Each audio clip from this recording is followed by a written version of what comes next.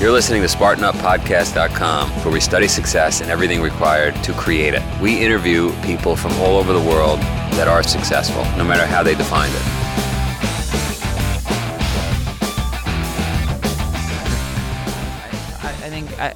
Hey, here we are in the Amy Barn, Pittsfield, Vermont, for SpartanUpPodcast.com. We have our crack team of Colonel Nye on my left. Cracker number one. Cracker and Jack number one. I'm going to jump out of order for a second. I'm going to point right at the camera here to Marion Abrams. Marion, nodding up and down. I want to do something unique. Sure. Why don't I jump out? I'll hold the camera and we'll get Marion in here. Yeah, let's do this. Let's do that. But I just want to say before we do that, this interview... Yeah. It'll start out as a sleeper. You got to watch this one twice. This could be one of our best podcasts ever. You guys haven't seen it yet, I've heard but the information that this guy will give is going to blow you away. Okay, fine. Let's get Marion up here. But I'm glad Come on, Marion. Because you're the only guy who can afford to pay for it if you break it. So, I can't reach the microphone. So do hang in because while it will be our best interview, possibly of the whole thing, I guarantee it's going to be our worst intro as far as how the camera's being held. We are here at Cornell University in Ithaca, New York for Spartan Up the Podcast. We're here with Professor Sternberg at Cornell, and we want to talk about psychology. We're going to call him Bob. When did you first become interested in psychology? I became interested in psychology when I was in early elementary school. They would give group IQ tests every year or two, and I would bomb them, so I was interested in why I did so poorly on intelligence tests. And you wanted to dig deeper and find out what... Yeah, still working on it. Still working on that for yourself or just learning or what? Well, it's a lifelong endeavor. You've studied cognitive psychology, educational psychology, every kind of psychology there is. What's the most fascinating to you? The most fascinating is that in our society we continue to use standardized tests like IQ tests, SATs, ACTs, GREs that are based on a theory that's more than 100 years old. And if we were still using medical tests from 100 years ago, it would be really bizarre. How would you change those tests? The tests we use, the standardized tests, measure primarily memory, what you remember, your knowledge, and your ability to analyze that knowledge. But in life, that's a very small part of what you do. So what I think we should do is add creative thinking, which is your ability to come up with ideas that are new and good. Practical thinking or common sense, which is whether you can apply your intelligence to things in your everyday life. And wisdom and ethics, whether you use your abilities and your knowledge for a common good and act ethically. And you would create courses around this as well as exams? Well, when I was Dean of Arts and Sciences at Tufts and Provost at Oklahoma State University, we put onto our admissions application questions that measured creative, practical, and wise thinking. And we found that we increased prediction of academic performance, we increased prediction of extracurricular performance, which in the long run is more important, and we decreased ethnic group differences. It resulted in our admitting different kinds of kids, kids who were more interesting, who were creative in their thinking, who had a lot of comments, the future leaders, basically, of this country. So instead of selecting leaders who are just good at remembering a bunch of facts that they'll never need, and who have high IQs that they don't know how to use, we were selecting people who would become real leaders and make a positive, meaningful, and enduring difference to the world. Are those kinds of attributes that you talk about, can you develop those, or is that something that you're either born with or not? You absolutely can develop those attributes, and that's what a good university does. I think a good university develops leadership skills, ethical leadership skills in kids. It teaches them that it's not enough just to memorize a bunch of stuff that you'll forget, that you need to be creative, you need to be passionate about what you do, you need to be able to face reverses when things go wrong and overcome obstacles. You need to have a sense of humor about yourself and about others. You need to persevere in the face of difficulties and take risks. So a good university would focus on leadership skills, not just academic content. How would you teach that to a human being? Well, in my leadership course, what I've done is the first hour of the course is having a leader come in from the outside and just talk about how he got from being, or she got from being a college student to being where he or she is today, and then have the students ask questions and he or she answers questions. So one thing is just learning from people who are really doing it as opposed to just from people who study it. Another thing is analyzing real-world leaders and trying to figure out what they've done well and what they've done not so well and how you can learn from that. Another thing is analyzing your own leadership and asking what are the things you've done well and what are the mistakes you've made and how would you correct them the next time. Another thing I do is emphasize case studies and also try to integrate the academic part of school with the extracurricular part of school. Instead of looking at them as competing with each other, see them as complementary to each other and both being important. It's funny you should say that because I was very lucky in that I was running a business while I was going to school. And I would say I would have gotten a different education had I not been doing that, because I was able to apply all the stuff I was learning in the classroom to what was going on every day running that business. Yeah. And it became very interesting to me because any little bit of information I can get would help my business immediately. And so do you push to get the kids out doing things and leading? And yeah, I think that running a business or being a president of a club or an editor of a newspaper or a yearbook or doing service learning, any kind of activity in which you can take what you learn in school and apply it is far superior than just reading all the time and taking tests on it. My son Seth did the same thing and it worked out really well for him. Yeah, no, it's a game changer. Yeah. So we're Spartan Race. I told you a little bit about it, right? We've got 1 million participants jumping over fire, crawling under barbed wire, and just believing in this ethos where you can push further than you think you can. And when you do, you start to build something we call obstacle immunity. What advice would you give us as a company? Like what tools could we give people to better learn from the experience we're giving them, the physical experience? I think the physical experience is really good because the biggest problem people have in life is not that their IQs aren't high enough. I've actually said this on my lectures on creativity. The example I use is if I look at the people who went to graduate school with me, most of them disappeared. You don't read about them. And the reason isn't lack of IQ points. It's that somewhere in their life they encountered an obstacle. And it may have been the first, the second, or the third, and they just gave up. And so if you look at the people who succeed, it's often just the ones who don't give up.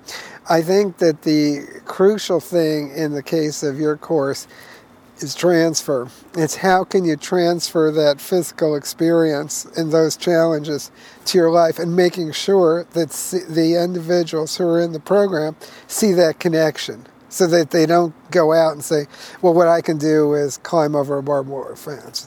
That they can say, that enabled me to see how in my job, I have a barbed wire fence in my job, and now I can see how I can get over that. It's funny you say that. I'm learning as I'm talking to you here because when I first got into racing myself, I was doing very long races, 7-8 days long. And invariably, we ran into problems, and we were going to quit because we're lost for 15 hours, and there's no sense continuing because we're going to come in last. But somebody with more experience on our team said, let's just stick it out anyway. And you get to the finish line, and you found out everybody had problems. Yeah. And 80% of the field quit, and we came in top 10 just because we didn't quit. Yeah. And then, on top of that, I ended up in finance. I'm on Wall Street. And I noticed over the years, the people that do the best are not smarter. They're not necessarily, they just don't get fired. They don't quit. And they just stay in a seat, and you just keep moving up and moving up and moving up. So it's that principle, right? Yeah, it's that you keep going in the face of obstacles, you persevere, but also it's sometimes that you realize you're running the wrong race. Many of us in life end up in dead ends. And so perseverance is really important, but perseveration, Perseveration, they call where it? you keep trying to go and you're in the wrong race or you're on the wrong road or the wrong highway, isn't good. So it's kind of a balance between you're in a tough environment and adapting to it. Or if that doesn't work, trying to shape the environment, ask yourself, how can I make this race or this highway a better place for me? And sometimes it's selection. It's getting out and saying, I'm in the wrong race, I'm in the wrong job, I'm in the wrong marriage, I'm in the wrong whatever, and saying, I don't want to perseverate. I want to use all my talents, but for a better thing. It sounds like the most delicate, difficult question you just asked. Like, how would you know, if we're talking to 4 million people out there watching this, how would someone know they're in the wrong race versus, I got to tough it out? Yeah, knowing you're in the wrong race isn't the hard part. It's because you feel it. What happens is you feel you're in the wrong race, and then you start creating reasons to tell yourself why you're going to stay in it. Generally, when people are in the wrong job, they feel it, and then they start making up reasons why they're too chicken to quit. And the people I know, I'm 64 at my age or near to it, who have been the happiest are people who say, I was a lawyer, say, for 20, 30 years, they say, and it was a good 20, 30 years, but now I want to do something else. I want to work in a museum. Or I tried being a professor and now I'd like to be an administrator. I tried being an administrator and now I like to be a teacher. You feel it. When the time comes, you feel it. The hard thing isn't the figuring out that it's time to move. The hard thing is not chickening out of doing it and not rationalizing, well, I'm scared to leave, I'm scared to do this, I'm scared. And you might not even tell yourself you're scared. You just start thinking of reasons why you can't move on in your life. Let's take a 2-second break, and we're going to come right back and learn the most important lesson in life. I hope you're not sitting still while you listen. If you are, you better get a burpee break in.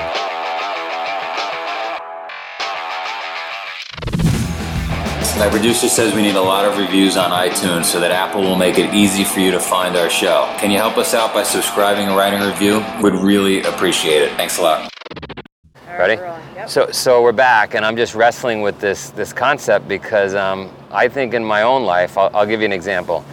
My family and I moved to Pittsfield, Vermont, middle of nowhere. There's only 400 people in the town. And we attempted to renovate some businesses, an old general store, a farm, turn a wedding business into something. And I got to tell you, it's a pretty uphill battle in a town of 400 people. Like, we picked the wrong location from a demographic standpoint. But I'm a person who believes in perseverance. I'm going to not stop until we succeed. At some point, somebody said, it's okay to lose, but you got to lose fast. And I don't know. I feel like if I push through another 10 years, I'll make this work. You decide how important things are to you, and that, I think, tells you whether you want to keep going. I was going to cheat and say, is there a 3-question test you could ask yourself when you're going through that decision-making process? But you think it's a gut feeling more than that? Yeah, I think that when you start rationalizing it, you make up stories. I think that if you feel that, the thing you could ask yourself is, do you want to be here in 5 years? Do you want to be here in 10 years? What kind of future do you see for yourself? And if your clue was when you said, if I stay here 10 years, and this was Pittsfield, Vermont? Pittsfield, Vermont. If I stay here 10 years, I can make this work. But when I've left places or I've left jobs, I've looked 5-10 years forward and I see nothing but ashes. So I think that's a good test. That's a good test. Look forward to it and say, is this a place I want to be in 5 years? Am I excited about the potential, or am I just kind of pedaling my bike and it's not moving? It's a stationary bicycle. So then let's fast forward to the guy that's climbing Everest, or the woman that's climbing Everest, and they've persevered through 20 big decisions in their life, which have proved out to be successful. The marriage worked out. They went through rough times. The business worked out. They pushed through tough times. They were great at sports. Now they're 100 feet from summiting Mount Everest. They are past the deadline because they're supposed to summit, let's say, by 12 noon, but it's only another 100 feet, and everything in their life has worked out through perseverance. How do you make that decision? You know, one of the case studies we use in my leadership course is about a group that climbed Annapurna. And they were all very good mountain climbers, and they had a good leader, and things were starting to go wrong. And they decided to tough it out, even though things had gone horribly wrong and ended up with some deaths. So I think that what you need to ask yourself is, what do you mean by achieving success? And achieving success is not always getting to your original goal. It's that sometimes the road was the right road, but the goal wasn't the right goal. And so you might ask, is it time to take a diversion off the road toward another goal? And that second goal may be as good as or better than the first one. And so sometimes the road is right, but the goal is wrong. And sometimes the goal is right, but the road is wrong.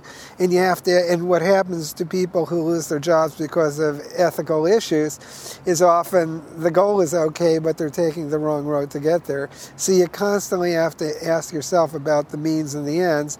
And those things change throughout your life. The problem people have is that sometimes they pick a goal that was right for them 10 minutes ago or 10 hours ago or 10 years ago, or sometimes they pick a road that made sense at one point, not another. So I think what's important is constantly to be re-examining both where you're going and how you're getting there, which means that there isn't one right answer to the question. No, and that's what makes the question so tough, right? If it was that easy, everybody would be successful. Yeah. Everybody would be summiting Everest or the high peaks. But if you're doing Hail Mary passes, whether it's in football or basketball or mountain climbing, and you're just hoping for the best, that's not good enough. What I ask myself is, what's the best possible outcome if I follow this path? What's the worst possible outcome, and what's the most likely outcome? And if the best outcome isn't that good, or the worst outcome is really awful, or the expected value, the most likely outcome, is below what I want, then I say, then maybe I'm in the wrong business. So let's use it in the example of the mountain climber. The mountain climber's best outcome is everybody summits, and he becomes a hero for his team, right? The worst outcome is everybody dies. The most likely, I guess that's what he had a tough time. And what happened in Annapurna is some people made it and some didn't. Right. And then you have to decide what value you place on human life. And if you decide that having some people die, having anybody die, is unacceptable, that makes your decision for you. Yeah, so right. it's really, but I don't think that there's a right answer, but there is a right process, which is really considering the costs and benefits, and what's a cost to you and a benefit to you may be different for somebody else. How much do you value human life? How much do you value being able to say you made it to the top? And who's going to care if you lost some people in the process? If you get your company to the peak, but you do it in an unethical way, are you really going to get a lot of credit for that? So you just have to keep asking yourself those questions. I like, we interviewed a gentleman the other day. He said, at the beginning, whether it's climbing the mountain, building a business, starting a career, you have to ask yourself, what do you want your legacy to be? Yeah. And that's a great question, right? It's a great question. Because if you start with that, then the road appears that you're supposed to take. To me, the meaning of life is, how is the world different as a result of your being in it? How's it different and better? And if you can't figure out any way it's different and better, then maybe you're doing the wrong thing. And what I would say at my age, when I was young, I was very professionally focused, and I really wanted to be successful. And in some ways, I guess as a scholar I was or have been.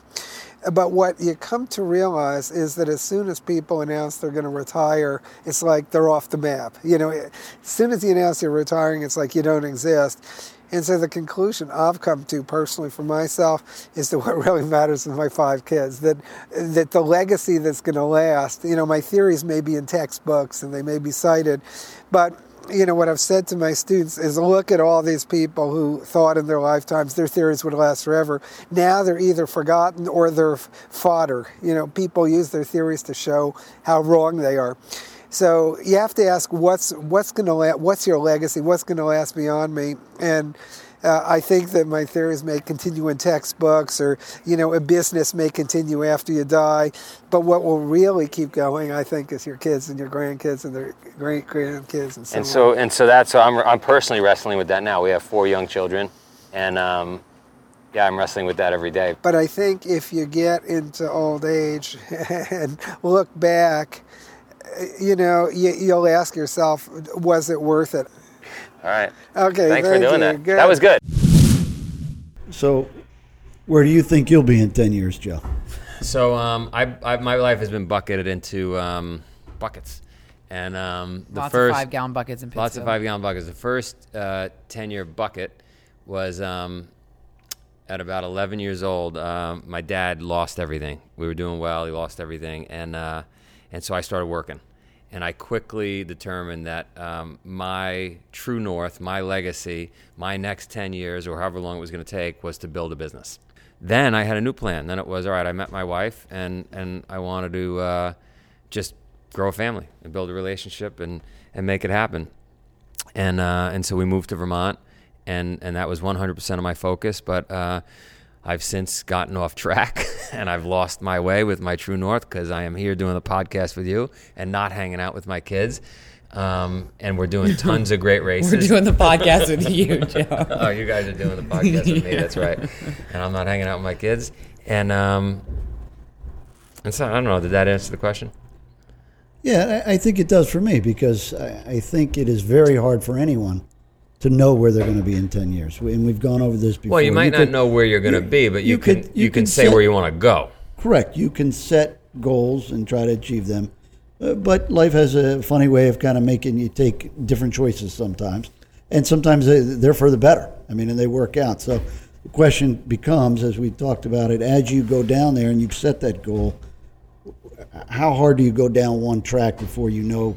Well, I will tell you, it's very hard, and Dr. Johnny will chime in, and I'm sure you'll have a horticultural approach to this, but it's very hard to turn around. In the most simplistic answer, in an adventure race, you go an hour or 2 hours in the wrong direction, you figure it out, you don't want to turn around. Sure. You never want. You probably have that experience in the military. Right. You don't want to turn around. It's against your nature, and so you better have true north right, because it's instinctual not to turn around. There's 2 different ideas that we want to make sure that we look at. One is you have a goal that is completely in line with your values. It's what you're truly committed to in life. You're going to keep doing that. So the idea about turning around there, you don't turn around. And in the interview he talks about, sometimes success is just not giving up, sticking with something.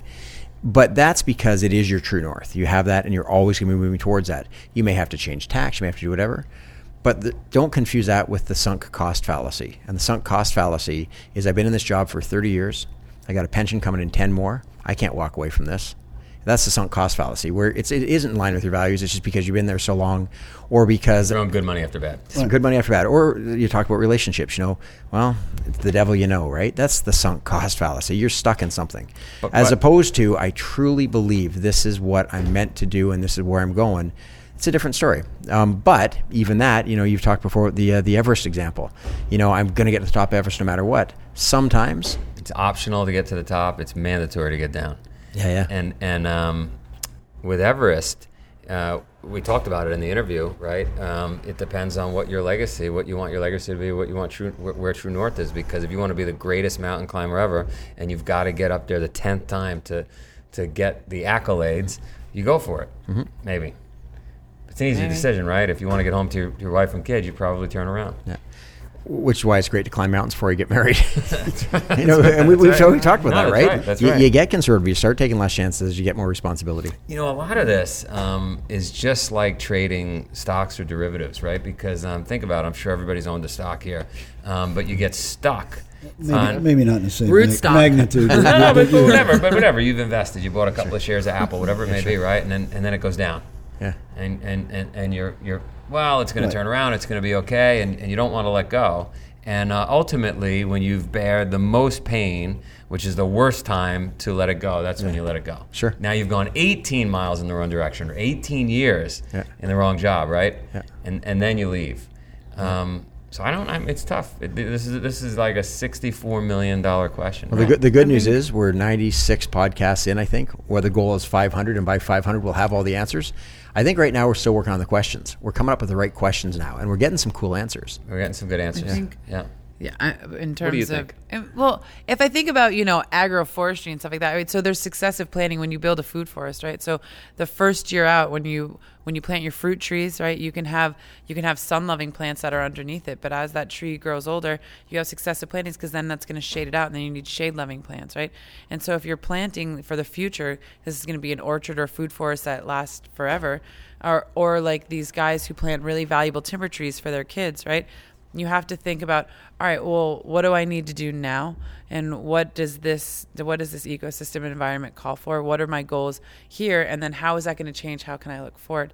And I think trying to think of success, as he talks about it, is it's like you have to sort of have like a long range goal. Like mine's like a water world chic type ethos. That's like my 10-year goal, but I think a lot of people, it's helpful to say, all right, well, how do I need to till my soil to make that possible? How did he define success? Just by He said, trying, right? he said success is don't give up and don't quit, right? And stop Unless you're creating supposed to quit. reasons, or stop creating reasons to not change and figure out how to move.